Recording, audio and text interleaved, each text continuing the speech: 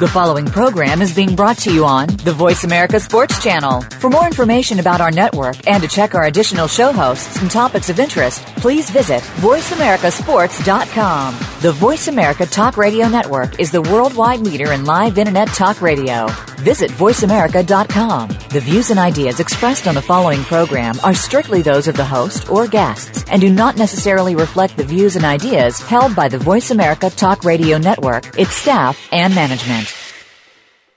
Feel it coming in the air. Yeah. Hear the screams from everywhere. Yeah. I'm addicted to the thrill. I'm ready. It's a dangerous love affair.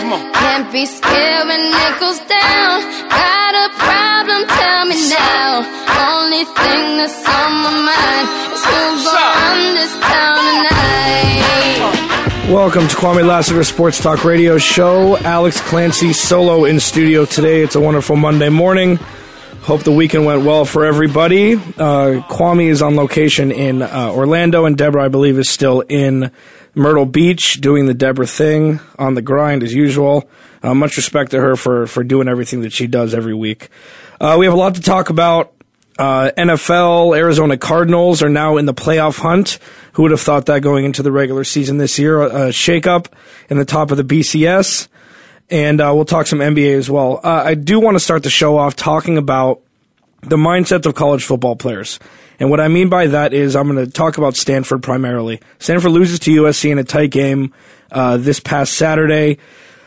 I think the BCS is doing college football players a disservice by the way they make up the bowl system and the national championship game. Granted, this is going to be the last year of it, but in recent history, I feel like, take Stanford this year, they lose to Utah, a team they shouldn't have lost to early on in the season, midway through the season, I think either week 6 or 7, and that's got to detriment the thought process of these players. Now, they win a bunch of games in a row, and I think it's difficult to turn back on that killer instinct once you lose a game, and more times than not, that will end your national championship bid. And for seniors and for the NFL pro-style offense that Stanford runs and the way the organization is run as a whole, I think that it's very difficult for the team, for the players to turn that switch back on once losing a game. And once you get back into the mix like they had, with still an outside chance to make it to the national championship game, they slip up and lose to USC. I'm happy that the BCS will be done after this year. And I do feel bad for the players that have had to play through the BCS due to the mindset of, if I lose one game, then I have no chance of winning a national championship this year. Now, segueing into USC, wow. This is probably the biggest surprise, in my opinion, in NFL in the NCAA football this year. After firing Lane Kiffin on September 28th after the blowout at Arizona State, they lost 62-41. Lane Kiffin gets fired that night. The team gets texted at 3 o'clock in the morning, say, hey, you guys have a new coach, come next game. And that coach, in my opinion, should be in the running for Coach of the Year in NCAA football. Ed Orgeron, Coach O, as he's known as around the USC circle, has taken them on a 5-1 run. The only game they lost to is Notre Dame, by 4 points, which they didn't play their best game, but it's tough to play in South Bend, especially with a new coach. But they beat Stanford 2017. They haven't played the best competition, but now they've got themselves ranked 23rd in the new BCS polls, which I think is just a testament to you work hard as a coach, you sit on the bench, and you wait for your time. Every coach has done this. You get a chance to shine, either you do or you don't, and that window could be as small as anything, as a speck of dust.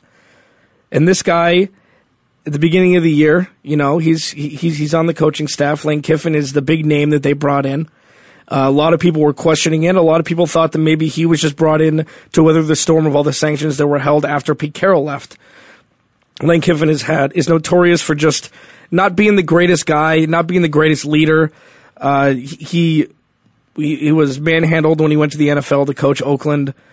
Tennessee, he was there. He wasn't really liked that well. They had a little success, but, he was never really the favorite guy in the room. Comes to USC, really, again, a questioned decision by Pat Hayden, but I think that with Coach O getting the chance, he's now made a coach controversy in USC.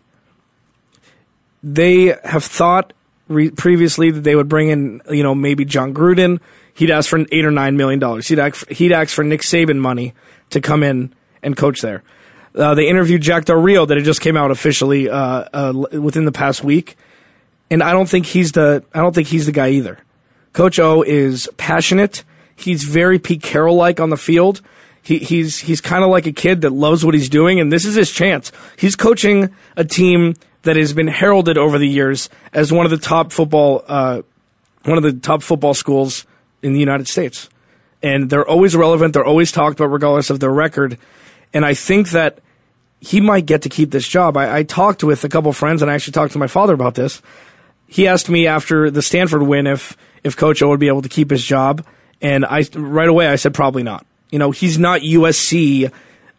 He's not USC quality, quote unquote. And what does that mean really anymore? Because they haven't won anything since Reggie Bush and Matt Leinart left. All they've done is produce awful quarterbacks in the NFL, and it'll be really interesting to see what happens in Los Angeles, to see if this man who's revitalized this school, so maybe he'll be able to keep his job. I really hope that's the case, and we'll see what happens. Now, talking back about Stanford, they lose. They're out officially now of the BCS championship race. Ohio State is number 3. Which, again, I've talked to ad nauseum about how I don't believe that they deserve that just because they're 10-0, just because they have a high-profile coach, and just because they're the Ohio State University. Alabama 1, Florida State 2, Ohio State 3. It's not really that tight of a race. 0.03 of a percentage between first and second. Seems like not that much, but, I mean, it is in the BCS standings. If they both win out, then that should be your national championship game. And again, but it will be interesting to see if Ohio State can sneak in there somehow if they choose to win out. If they end up winning out. Baylor's number 4, and they are 13 thousandths of a point behind Ohio State. So if Baylor can win a game that the BCS deems worthy of jumping Ohio State, which I don't think is possible, then that will be very interesting. The bottom line is the last year of the BCS Championship Series is going to be interesting. There's going to be controversy. There's going to be favoritism towards big universities, in my opinion. Even though the Big Ten has tapered off mightily in the past few years, Ohio State is still Ohio State. Oregon has an outside chance. They're 9-1, but they're number 5. They need a lot of stuff to shake up towards the top for anything to happen there. It'll be really interesting to see what happens. And a big shout out to Arizona State. We didn't expect this from Todd Graham this early. Well, I didn't, at least. They're ranked 17th, 8-2 overall. There's some fire in the desert now. There is some fire in the desert for college football, college sports in general, NFL. Phoenix, the hockey team made the playoffs a couple years ago. Phoenix is now a very, very exciting place to live when it comes to sports. There's always been the 4 major sports here, but the fair weather fans in Arizona that I've known that I've realized since I've moved here is prevalent. People would go to the Cardinals games to see who they were playing. There's been a sellout every game since the erecting of University of Phoenix Stadium. But a lot of times it would always be just to see who they were playing, which is interesting. Now the Cardinals being 6-4 in the playoff hunt, Phoenix has a pulse again, and it's really, really exciting. It's really, really exciting. So let's segue over to the NFL. Cardinals, as I just previously mentioned, 6-4. They've won 3 games in a row. They're tied for second in the NFC West. They beat Jacksonville. Yeah, okay, fine. Jacksonville's only a one-win team, I should say. The game was close early on. There was a blown coverage on Jacksonville's first possession that resulted in a 62-yard touchdown pass from Chad Henne. And right when I watched that, I'm like, oh man, not this one. They can't afford a hiccup game here with Seattle and San Francisco above them in the division. But they powered through. Longest touchdown pass since 1988. Carson Palmer to Michael Floyd, 93-yard touchdown catch that brought them back in the game. The defense played really well. They shut Jacksonville down after the first quarter, having scored 14 points. and they shut him down. 27-14 was the final. Carson Palmer threw for over 400 yards. And this is probably the most exciting team. I'm a huge NFL fan, as I'm sure most people are, with regards to all four major sports. This is number one, and I give that a lot of that credit to Roger Goodell for promoting the game so well, and Paul Tagliabue and the commissioners before them. But this is exciting. The Cardinals, they didn't get a run game going like they had in recent weeks, but Carson Palmer, this is what you get from him.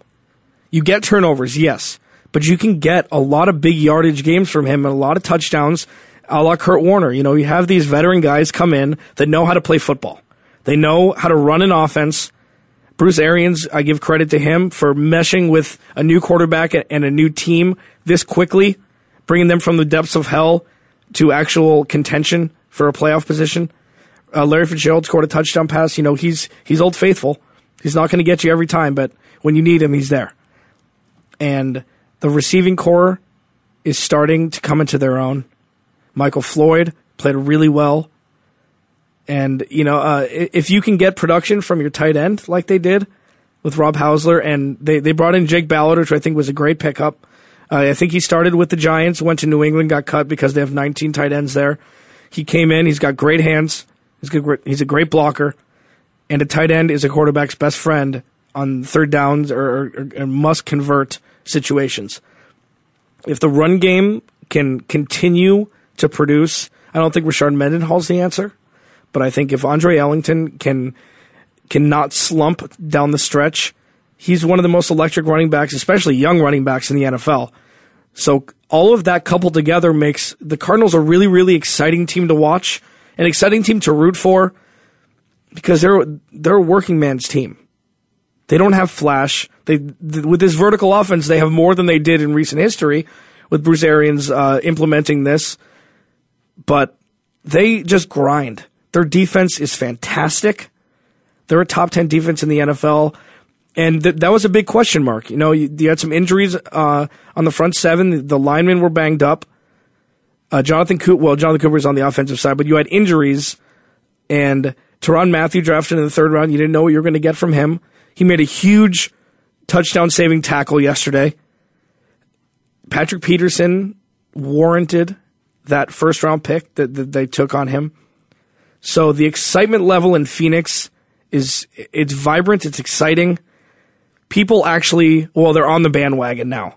And I feel like if there's just relevancy with all the teams, even take the Suns, for example, they're having a way better year than teams thought, than analysts and fans thought they'd have thus far. Who knows if it'll continue, but I'm going to say it for the 10th time, there's excitement in Arizona. And in my upwards of 4 years living here, watching sports, covering sports, doing everything that I've done, researched, it hasn't been here. It hasn't been here. So I'm excited. And I think that if the Cardinals can continue this run, can continue this brand that they're trying to make for themselves, I think we could see good things from the Arizona Cardinals for many years to come. So, having said that, we'll take a break. Kwamie Lassiter Sports Talk. We'll be back in about 90 seconds.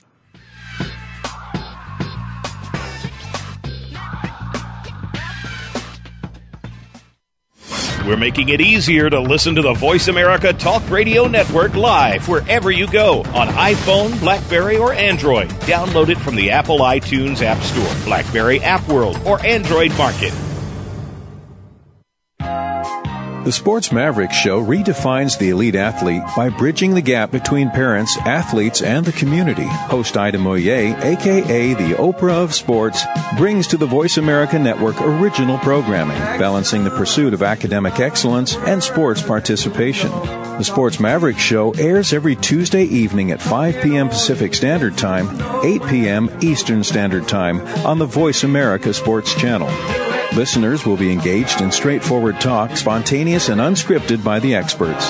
Ida and her guests will explore the challenges of success and failure in sports and will help athletes and their parents navigate the transition from high school, college, and then on to the pros.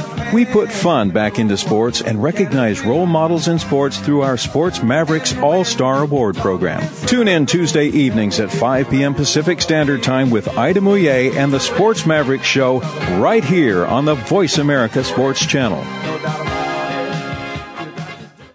Okay, sports fans, here's your opportunity to discuss football, America's favorite sport. On an annual basis, millions of people attend, watch, and listen to football, both pro and college. Ray Ellis Sports, an internet talk radio show, was developed with the fan in mind. Join host, former Philadelphia Eagles and Cleveland Browns strong safety Ray Ellis on Voice America Sports every Tuesday at 1 p.m. Pacific for exciting, interactive football discussions from the fans' perspective. Tune in every Tuesday at 1 p.m. Pacific to Ray Ellis Sports, right here on the Voice America Network. And let's talk football. Have you friended us on Facebook yet? Why not? Just go to facebook.com/World Talk Radio or search for the keywords World Talk Radio. Once you're a part of our Facebook network, you'll receive daily messages about what's happening with our shows, this week's featured guests, and new happenings at the World Talk Radio Network. And you can add your voice to the always active discussions on our timeline. Just go to facebook.com/World Talk Radio or search for World Talk Radio.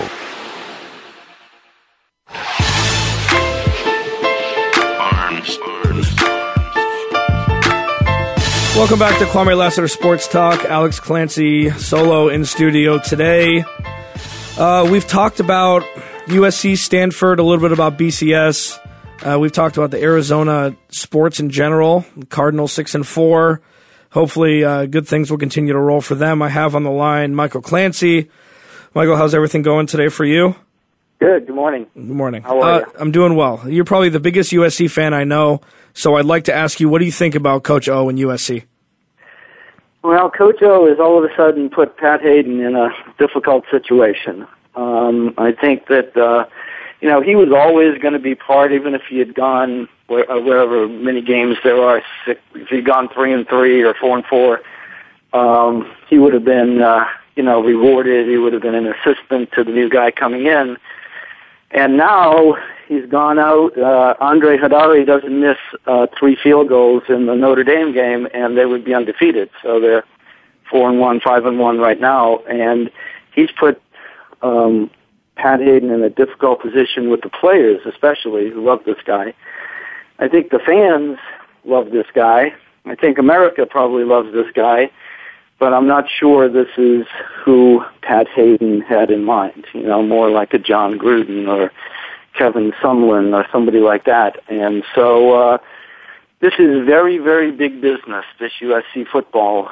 And to have to go through another, if he gives Coach O the job and maybe it doesn't pan out so well, to have to go through this again would be bad. So, I think he's pretty much in a no-win situation. If he steps over him, I think people will be disappointed. If he goes outside, or if he stays with him, he runs the risk of this being, a one-hit wonder. Well, so, do you think you can give him a 2-year deal and just contingent upon wins, and you let him know, hey, I want you to be our coach. I want to do it on an interim basis, but I'll give you a contract so you'll get a little money in your pocket. And if it doesn't pan out, at least I gave you the shot before just bringing in somebody that has no... I mean, Jack Del Rio's a USC guy. So that would be the most organic way to do it, even though he's probably the least competent, the least... I could say competent, of Gruden and Sumlin, even though I think Sumlin's a Johnny Manziel byproduct. But do you think that you give him a chance, and then if it doesn't work out, you shake hands and be like, hey, thank you for what you did for us this year. Thank you for bringing some pulse back to USC, but it's just not working out? Well, I think that would be fine. They did that with Don Mattingly. I mean, they fulfilled the last year of his contract. Now, he may get an extension over the winter, but that's one scenario. It's very difficult for Coach O, who has a 2-year commitment, to go around the country to these high school seniors and say, come play for me. You know, are you going to be there in 2 years when I'm in my junior year? So football, college football it's very, you know, these parents are giving you these, you know, 5-star athletes their life. Here, go play for this guy with the assumption that he's going to be there. So when Pete Carroll was there, that was never a question. And, you know, all of the other, you know, Nick Saban, there's really no question. So I think it's difficult to do that. I really do. I think you'd have to commit to him. It'd get him cheaper than Gruden. But if it didn't work out in 2 years, you'd just let him go, or, you know, and eat the money. Yeah, I mean, I see it more as a win-win than a lose-lose. I think people are watching USC and being excited about USC football again. So this year has been a win. So I think if there's a hangover next year, you cut the ties and then you maybe go with a big name. But what is a big name really anymore? I mean, I feel like coming back to college, John Gruden, I don't think is going to leave unless he gets $10 million. He's got the best job in America. But having said that, if John Gruden would be my choice if they were going to bring him in, because he's the quarterback guru. And if you want to bring that thought process and that knowledge into a franchise, into a school that has really had no real exciting, real consistent quarterback play that has been, you know, excellent, I think he would be the guy.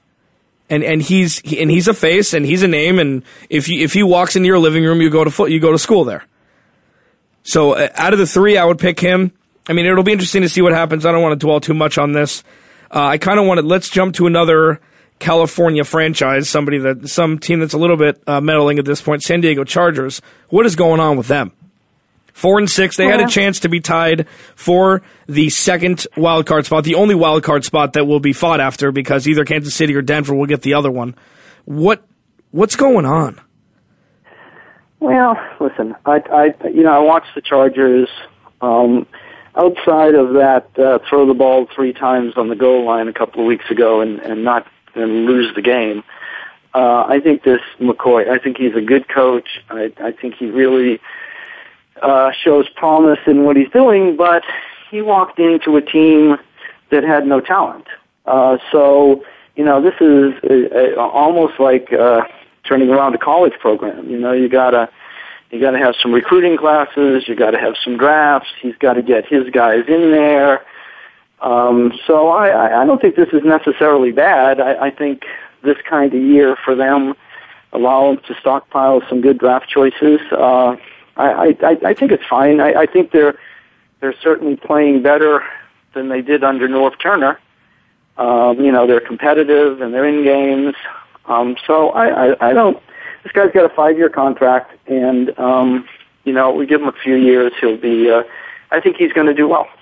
I mean, the numbers are there though for the Chargers. If you can run on Miami, that's usually a recipe for success. Ryan Matthews is coming into his own here after all the injuries, and he looks like the dynamic back that they thought they were going to get when they drafted him. So and Phillip Rivers threw for almost 300 yards. The receiving core is okay. Keenan Allen left with an injury, which hopefully isn't too serious. Hopefully he won't miss any time. Antonio Gates got in the end zone, and their defense only gave up 20 points. So this is the question we've been asking as Chargers fans for a long time. Where's the disconnect? Is it just because it's an easy breezy city and there's really no pressure to win there? I mean, is it just like the place where people have Super Bowls and go on vacation for, and there happens to be a football team? I mean, I really think that before all of the talks stumbled with building a stadium in LA, I think that if they would have moved to LA when the opportunity was there, that there would be some pressure put on them, which I believe would yield, if not better results, that it would yield the personnel to change, so the people that could do it under pressure would actually come and play for the Chargers. Well, you have to remember they're coming off 4 or 5 years of Norv Turner and A.J. Smith, which is just, you know, frickin' frack. Right, but it's a win-now league. Correct. So I think that this is that football is important here. The fan base wants them to stay here. Everything in any sport is management. And then you can list all of the things. You know, Jim Harbaugh goes to San Francisco, and all of a sudden the same team is in the Super Bowl. So, re-upping Norv Turner year after year after year, it gave them no chance to win. So they finally, cleaned house upstairs. They've got in some players. I mean, they even have, Danny Woodhead, just my second favorite player in the NFL next to Wes Welker. You're right, Ryan Matthews and the change-up with Danny Woodhead, and Gates can still kind of get down the field. They've got some pieces, and they're going to get better because I like this coach. So, do you draft a quarterback in the upcoming draft? I mean, you have Charlie Whitehurst, who is. But I'm not a Phillip Rivers fan at all. But he's put up some pretty good numbers. I think here's what I'd do. I'd draft a couple offensive tackles. Yeah. And that would probably do more for the team than a quarterback. Because I think even though he can't move at all, the guy, if he can sit back there for a while, he seems to be able to find them. Right. I mean, Peyton Manning can't move. Tom Brady can't move. I mean, that's not really an excuse. If you're a pocket quarterback, you're not supposed to be able to move. You're not supposed that's before all this read option crap that's coming to the NFL that is seeming to wane at this point through injury or otherwise. That's what it used to be like. I mean, take Steve Young away, in the 90s, he was able to do it. You have Randall Cunningham. Guys in the past have kind of been able to do both, Donovan McNabb, but this is what it's supposed to be like. And maybe you do draft offensive linemen. I mean, I guess that's a good point because you have the offensive talent around you. You have it. You have more offensive talent than many teams in the NFL. So, and you have a quarterback that can throw the ball down the field. Mike McCoy, look what he did with Peyton last year. Well, I mean, and I feel like offensive coordinators for Peyton Manning have the best job in the world because all you do is just sit there and just be like, okay, go ahead. I mean, that's kind of could be overstated, but I think they have the pieces, and I just think that the cojones are not there, and I think it's been this way for a long time. Look at when they had the best team in the NFL for 3 or 4 years in a row, and Marty Schottenheimer was bringing them down. I mean, you finish 14-2, you fire him for a reason, and I think A.J. Smith wanted to bring Norvin, so I guess you're right. The management is a big piece, but it'll be interesting to see what happens especially towards the end of the year here, because they're still vying. There's 8 teams vying for the last spot in the playoffs. So if they can put a couple wins together. We'll see, but they have to play Kansas City twice, and they have to play Denver again. So, yeah, I would be hoping for a good draft choice of 3. That's what I would be hoping for the rest of the year. I think they'll come back and they'll be much better. All right. Well, we do have to take a break. On the other side, we'll talk a little bit more NFL. Michael Clancy joining me, Alex Clancy in studio. We'll be back in a little bit.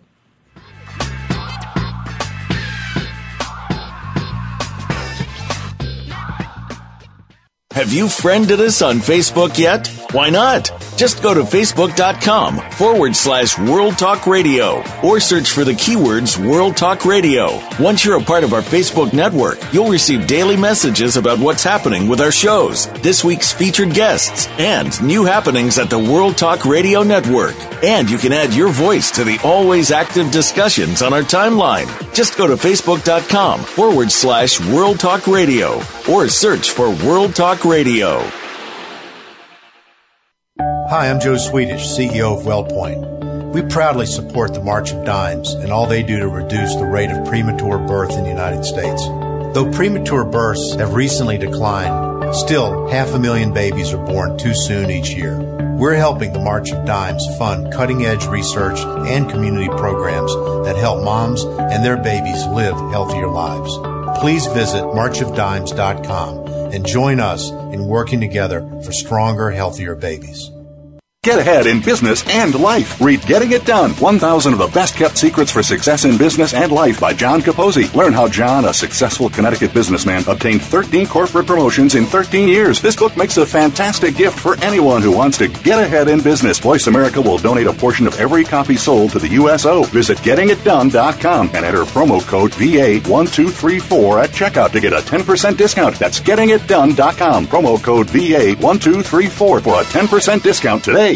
If you think you've seen online TV before, let us surprise you. VoiceAmerica.tv is online now. The leader in live internet talk radio has done it again. Multiple channels, a state-of-the-art viewing experience, live and on-demand programs streaming 24 hours a day. It's exactly what you want, when you want it. VoiceAmerica.tv. From health and wellness to business, sports, and everything in between. Discover our new world. Visit VoiceAmerica.tv now and experience the future of online television. VoiceAmerica.tv. What's going on behind the scenes with your favorite Voice America show or host? For the latest news, visit the iRadio blog at iradioblog.com.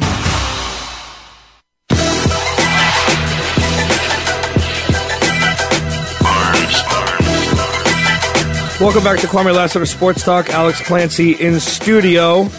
We were talking about the San Diego Chargers and USC Trojans in the last segment. I'd like to switch over to two games in particular from the NFL yesterday. Saints 49ers and Broncos Chiefs. Saints 49ers first. Saints 23-20 over the 49ers. It shows that the Saints can win ugly. They don't have to put up 40 points to win, which is a very, very good thing and scary thing. Good thing for them, scary thing for the rest of the NFL. Colin Kaepernick, 17 of 31 for 129 yards. He's thrown for 220 yards combined in the last two games. 6-4. They've lost the last two games. This is I'd be starting to worry if I was a 49ers fan. Frank Gore didn't give as much to them as they had wanted. He only had 13 carries. I don't understand why Jim Harbaugh would go away from what worked last year with Alex Smith predominantly of just run and defense. Run the ball, play defense, try to score from your defense as much as possible, and it worked for them last year. And obviously, with Colin Kaepernick being a read option guy, it's not as easy to do. He's not as good of a game manager as Alex Smith was. And we'll talk about the Alex Smith-Colin Kaepernick thing towards the end of the segment. What do you think, Michael Clancy, online? Do you think that the 49ers are in trouble? And do you think that this shows more about the Saints or about the 49ers? Well, there is something wrong with the 49ers. There's been something wrong with the 49ers all year. I think it goes beyond, Crabtree being out and Manningham being out and Vernon Davis being hurt. There's something missing.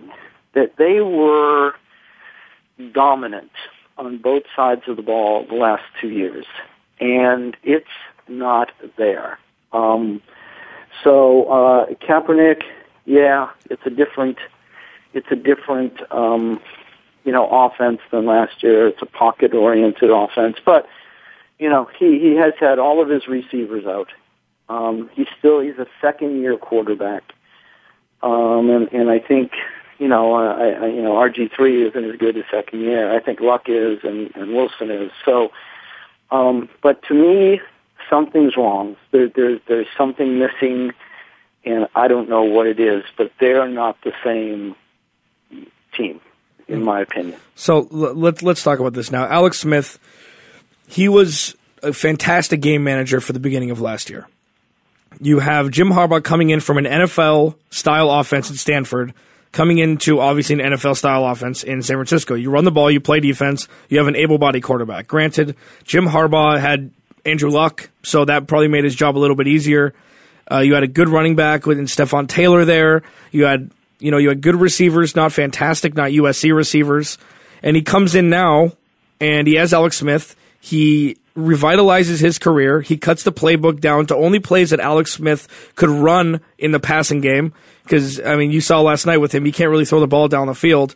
He had a couple down. He had a couple last night, but more errant than not. And then they trade him, and I don't understand. I don't know how happy Jim Harbaugh is about that. I'm sure you take with what you have. Kaepernick, of course, was electric last year. He got them to the Super Bowl. And, if it weren't for a blackout, maybe you go through the game. I know that brought him back in the game, but I think the fluidity of it might have changed things. And they were a 4th down and 5 from the goal line from winning the Super Bowl. So I understand why you would trade him, in theory, from upper management. You put more people in the stands, they sell out anyways. What is going through Jim Harbaugh's mind right now when you have to dumb the offense down, you have to cut it down so Colin Kaepernick can run plays that will be effective. I don't know what he's going to do in the upcoming weeks, but again, you said something needs to change and something's wrong. I think Colin Kaepernick needs to learn that you don't have to be flash all the time. You can do a 5 or 7 step drop, throw a 7-yard out to Anquan Bolden, and be happy with it all the time. So, I mean, it'll be interesting to see what happens. Alex Smith didn't look so hot last night either. So let's go over there. Broncos beat the Chiefs 27-17. First loss for the Chiefs. It was a good game. Peyton Manning shows who he is. He threw the ball a bunch. He threw for 300 yards, a little over 300 yards. He threw the ball 40 times. Noshan Moreno carried the ball 27 times. So that shows how many plays they're running and still how much balance there is on the defensive Broncos offense, on the offensive part of the Denver Broncos. And that's rare. I mean, obviously not everybody's going to be able to do that. Not everybody has the wherewithal to call plays at the line like Peyton Manning does. But then you go to the other side. Alex Smith, 21 of 45, 230 yards. He threw 2 touchdowns, which is fine. I mean, they're okay numbers, but you never want Alex Smith throwing the ball that much. And yeah. Oh, I'm sorry. No, continue. What do you think? I mean, and Jamal Charles, probably he's a top 3 back, especially out of the backfield with his pass catching ability. 16 carries, and for 78 yards, and 35 of them were on one play. So obviously, the Broncos' defensive scheme was to stop the run and make Alex Smith be a passer, and it worked. Well, I think that Kansas City is a defensive team, and so as they go around the league, if that defense can be stout, then they don't, that they need maybe 17, 20 points, and they can win, a lot of their games. They were never going to. You could just watch that game and see that they were not going to win that game. I mean, Alex Smith had no. I don't know if he has no ability to throw it down the field, but nobody's letting him throw it down the field, and they were not a threat to, in my mind, ever a threat to win that game. So we have that, and then you have Peyton Manning. This is what it is, and sure they'll have off weeks. But he's going to beat a good defense anytime, as long as his line holds out and his ankle holds out. It's just he's going to beat a good defense. So, Kansas City has been winning. They were 9-0. I'm sure they beat some good teams in there, but they did a pretty good job on defense on them. But there was no doubt that they were going to move the ball down the field. And we didn't finish with the second equation in the San Francisco game, because I look at Denver and New Orleans as almost the same. They are, first of all, Drew Brees has been playing with the same guys for, 3-4 years now. All of his receivers are the same, and they have so many options, it's ridiculous, and he's very good at delivering the ball, and these guys catch the ball. It's the same thing with Peyton Manning. I mean, amazingly, he has not been playing with these receivers and their no-names, many of them. But somebody's going to get open. Somebody's going to get open. And so I look at New Orleans and Denver as the same.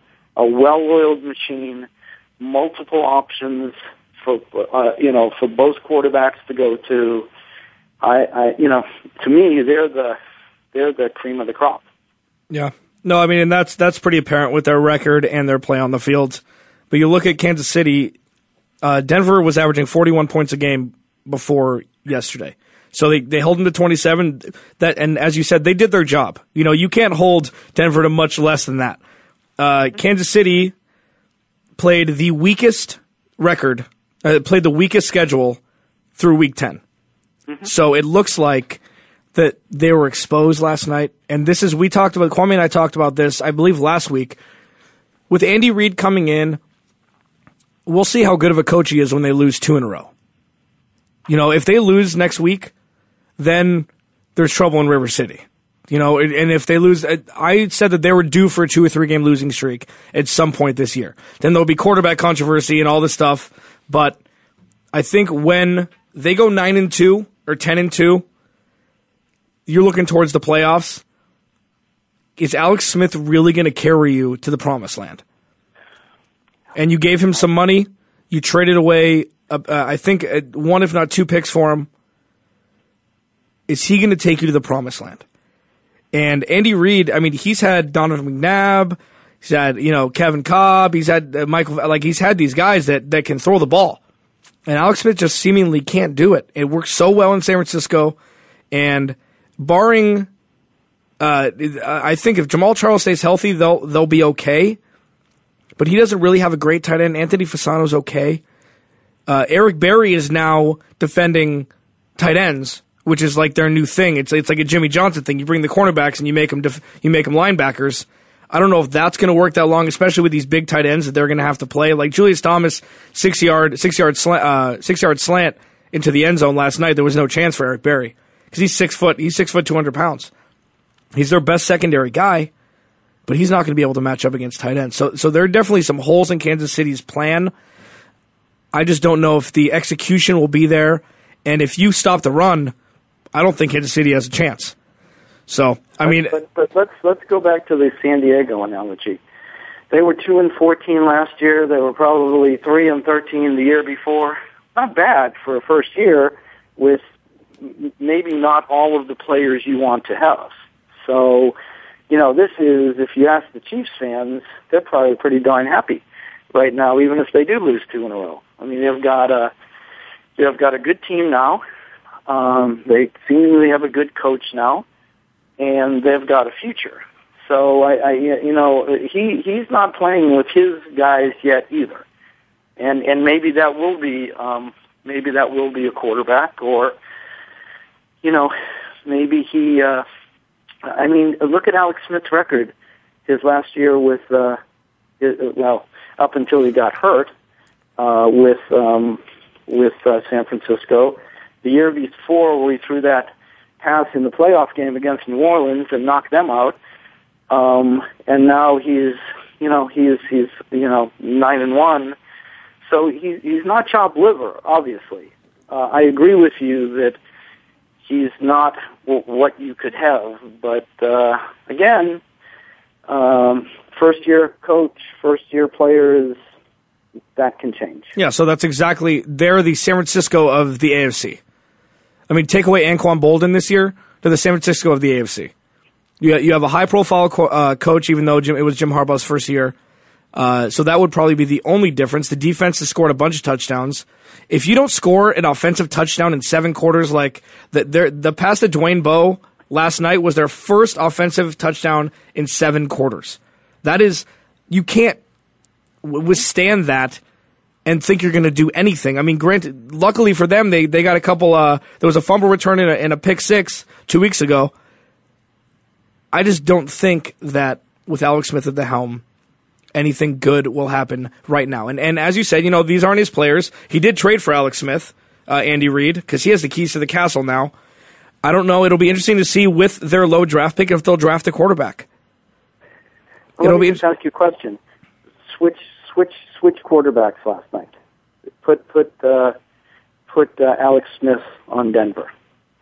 A lot more weapons there. A lot more weapons there. But all he did was throw to Bo last night. That's all I saw him. He threw. That's all he can throw to. If they switched positions, then forget about Peyton. But if he was the quarterback of Denver, he probably would have done a lot better. He wouldn't be able to throw the ball down the field to Demaryius Thomas. He'd be throwing the ball to Wes Welker, Julius Thomas, and Eric Decker. That would be his wheelhouse. And he'd have a comparable running back. Obviously not as good as Jamal Charles, but. Yeah, I'm just saying, more weapons. So maybe next year, instead of drafting a quarterback this year, they draft a wide receiver, with their number 1, and maybe bring somebody in. And just maybe, I don't know. I'm still troubled by not being able to throw the ball down the field. But if he had a little more talent, he'd have, a little more opportunity to move it. And so he's got to be able to throw the ball down the field. He's a quarterback. I just don't know why they don't want him. And he threw it a couple of times and seemed to throw it fine to me. And it's not even cold yet. Mm-hmm. Like in Denver and Kansas City, when it gets cold, when it starts snowing, that will be the potential monkey wrench for Denver and or Kansas City. I would say Kansas City first, but I feel like if you have to rely on the run, Kansas City has an edge. So that, in and of itself, might change the whole makeup. Coming into the playoffs, if Denver has a home game, if I were Peyton Manning, I want to go on the road, somewhere warm. I wouldn't want to play, and then you have this. Say Denver gets to the Super Bowl this year in the Meadowlands. Who knows? Say the Giants like something. And listen, I said when the Giants were 0-6 that they would win that division still, that they had a good chance to win the division. They've won 4 games in a row. If you get them into the playoffs, watch out. And that's what I'm looking at from the NFC. And they're going to be playing at home in the cold that they're used to. If Denver makes it to the Super Bowl and they're playing somebody from the NFC in a cold weather town, we could have an issue. And I mean, we could have an issue the rest of the year when it gets cold and they have to go into Kansas City. I mean, that's all, I think between that and Seattle, those are the 2 loudest stadiums there is. And you're right, because all of this, running fleet of foot down the field and being tossed the balls, that all changes when it's freezing. It all does. And, I think that's when Vince Lombardi football takes over, pound the ball, play defense in those cold weather games. So it's a good point. Yeah. So we'll see what happens. We're going to segue. We're going to skip through the break. We're going to segue into the NBA for a little bit. We have about 8 minutes left. Michael Clancy on the phone. Thanks for hanging out with me today. NBA, what is the most exciting thing to you thus far is what I want you to think about. I'm going to tell you first. The exciting part to me, obviously Golden State and Minnesota are my 2 favorite teams in the NBA to watch. I think that Kevin Love is making a great case to become a Laker in 2 years in 2015 when he becomes a free agent. The East, who is supposed to be this dominant conference that's gonna win the NBA championship for years to come, ain't looking so hot right now. And they have 4 teams over 500. And one of those is 5-3, one of those is 6-4. So it doesn't look as though the Bulls are going to be anything like everybody thought they would. It doesn't look like Cleveland's going to be there might be a playoff team, but they're not going to be in contention. Andrew Bynum's already talking about retirement. Philly, after starting hot, is now 5-6. So, I mean, is it again a 2-team race in the Eastern Conference with Indiana and Miami again? Well, I'm going to tell you, to answer your first question, the most exciting thing in the NBA to me is the San Antonio Spurs at 9-1. Yeah. Again. Yeah. Again. I think that's oxymoronical if you have San Antonio and exciting. So that, I mean, well, for the commonplace fan.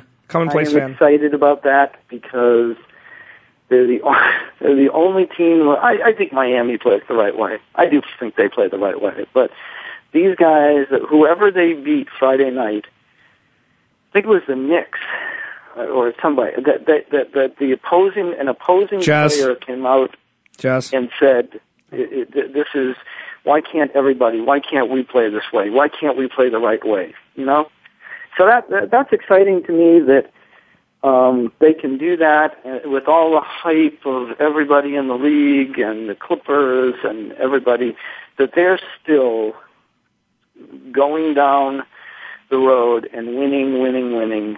And, except for one shot, they'd be the defending champions. Yeah, that's why you signed Ray Allen right there. Yep. So with them, the Clippers, they're fine. They're I've said this a couple times that they're the Phoenix Suns of now with Steve Nash when they win a whole bunch of games and then kind of pitter off during the playoffs when you actually have to play half court offense to win. And if San Antonio plays half-court offense all the time. I mean, they've kind of reinvented themselves the past couple of years because they've been scoring a lot more points, and that's all Greg Popovich. You know, it's instead of putting the motor on forward on blast on boost, they used to just play defense and win 75-68. So it's exciting that they're actually scoring points now. And yes, I mean they're Old Faithful. So I mean they're 9-1 and they've made 41 of 46 playoffs, 41 playoffs in 46 seasons in their existence with the ABA and the NBA, which I think is a mind-boggling number. Because you know there were dark days, and then they won the lottery and got Tim Duncan, and it was back to the races again. So and don't forget that they're rebuilding on the fly. Oh yeah, I mean it's all organic. Leonard, yeah, Danny Green. They probably have somebody they drafted late this year that's going to turn out to be a great player. Well, they had Corey Joseph last year that you loved. Yeah, Corey Joseph. But so you know what? They're the model franchise for me right now. So who do you think comes out of the East? I'm gonna rephrase. Who do you think can truly challenge the Heat coming out of the East? Oh, we know Indiana can. We know. I think I'm going to leave it at that. I think Chicago's just. I don't know. They've lost their way somehow. I don't know that they can. They got Derrick Rose back, but the rest of their team is pretty good. But I'm not sure that they're built for the playoffs. So I'm thinking pretty much Indiana. Yeah, I mean, and the Brooklyn project doesn't seem to be working thus far. No. It's only 10% of the way through the season. So a lot of things. This is where the overstatements come. This is where people jumping to conclusions way too early. I don't know. I mean, I think Golden State looks formidable. They look formidable. David Lee stays healthy. Andrew Bogut stays healthy. Who knows what can come out of Northern California? I mean, they're really exciting, and they gave San Antonio a run for their money last year. Steph Curry's learned that what Russell Westbrook has not, which is learned how to become a point guard. Russell Westbrook's numbers are gaudy. Fine, he's an all-star every year. That's great. But Steph Curry, say Klay Thompson is on fire, their shooting guard. Steph Curry won't take another shot. Like, he's learning how to mold himself into becoming a facilitator as opposed to just a scorer that he was when he was at Davidson. And Russell Westbrook is still me first, even though he'll get his assist numbers just because now he draws more attention, so there'll be more open guys. But he's never really playing for other people. It's seemingly he's just playing for himself. So I love that Steph Curry's taken that step forward with the ankle injuries that he's withstood from his first couple years. He looks fully healthy, and I mean he might be one of the greats when it's all said and done. Well, I think you got a problem. You have a problem when all of your points come from outside in the playoffs. Yeah, it's pretty easy breezy during the regular season and jack them up. But if you can't play half court, and I think that the Thunder found this out, who are you going to go to? I mean, who David Lee. Andrew Bogut averages about 4 or 5 points a game. I think they're a great regular season team, a lot of fun, good shooters. I'm not sure that a outside-oriented team has ever won the NBA championship. I could be wrong, but I don't. In the new era of the Oklahoma Cities and Warriors, I'm not sure that that's ever happened. Yeah, well, I mean, David Lee, that's why they brought him in, was to have he has a low post game, and if you can run two-man games with him and Klay Thompson or him and Steph Curry, just because they rely on the three, because they're probably the best backcourt in shooting three-pointers in the league, Klay Thompson is so much better than people give him credit for. And he's starting to have his coming-out party this year. He's 6'7". He can shoot the lights out, but he also can dribble drive. So, I mean, I understand what you're saying, and I agree. But who's to say that could change? That can't change? Especially with two guys that can get 25 rebounds combined down low when healthy and when played in the minutes. Who knows? David Lee's one of the best offensive rebounders in the NBA. I mean, he's like a Kevin Love light, is what he is. So I'd like to see another big guy down there, or a replacement for. Well, I mean, they have Jermaine O'Neal now too, even though he's a cautionary tale for coming out of high school to the NBA. But I mean, he's serviceable. He's 7 feet. He can block shots. We do have to go. Man, this flew by. We've covered a lot today. Michael Clancy, thank you for joining me. Alex Clancy, follow me at Clancy's Corner on Twitter. Check out the fan page on Facebook, Kwamie Lassiter Sports Talk. Like us, follow us 4 days a week, 10 a.m. Arizona, Monday, Tuesday, Thursday, Friday, 12 p.m. Eastern, 9 a.m. Pacific, for those of you that are questioning it. Alex Clancy, I will be back tomorrow.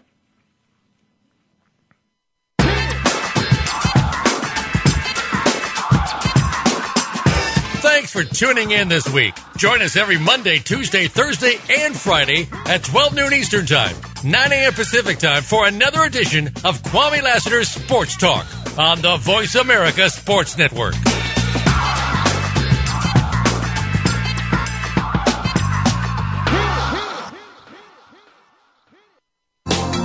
Thanks again for listening to the preceding program, brought to you on the Voice America Sports Channel. For more information about our network and to check out additional show hosts and topics of interest, please visit voiceamericasports.com. The Voice America Talk Radio Network is the worldwide leader in live Internet talk radio. Visit voiceamerica.com. The views and ideas expressed on the preceding program are strictly those of the hosts or guests and do not necessarily reflect the views and ideas held by Voice America Talk Radio Network, its staff, and management.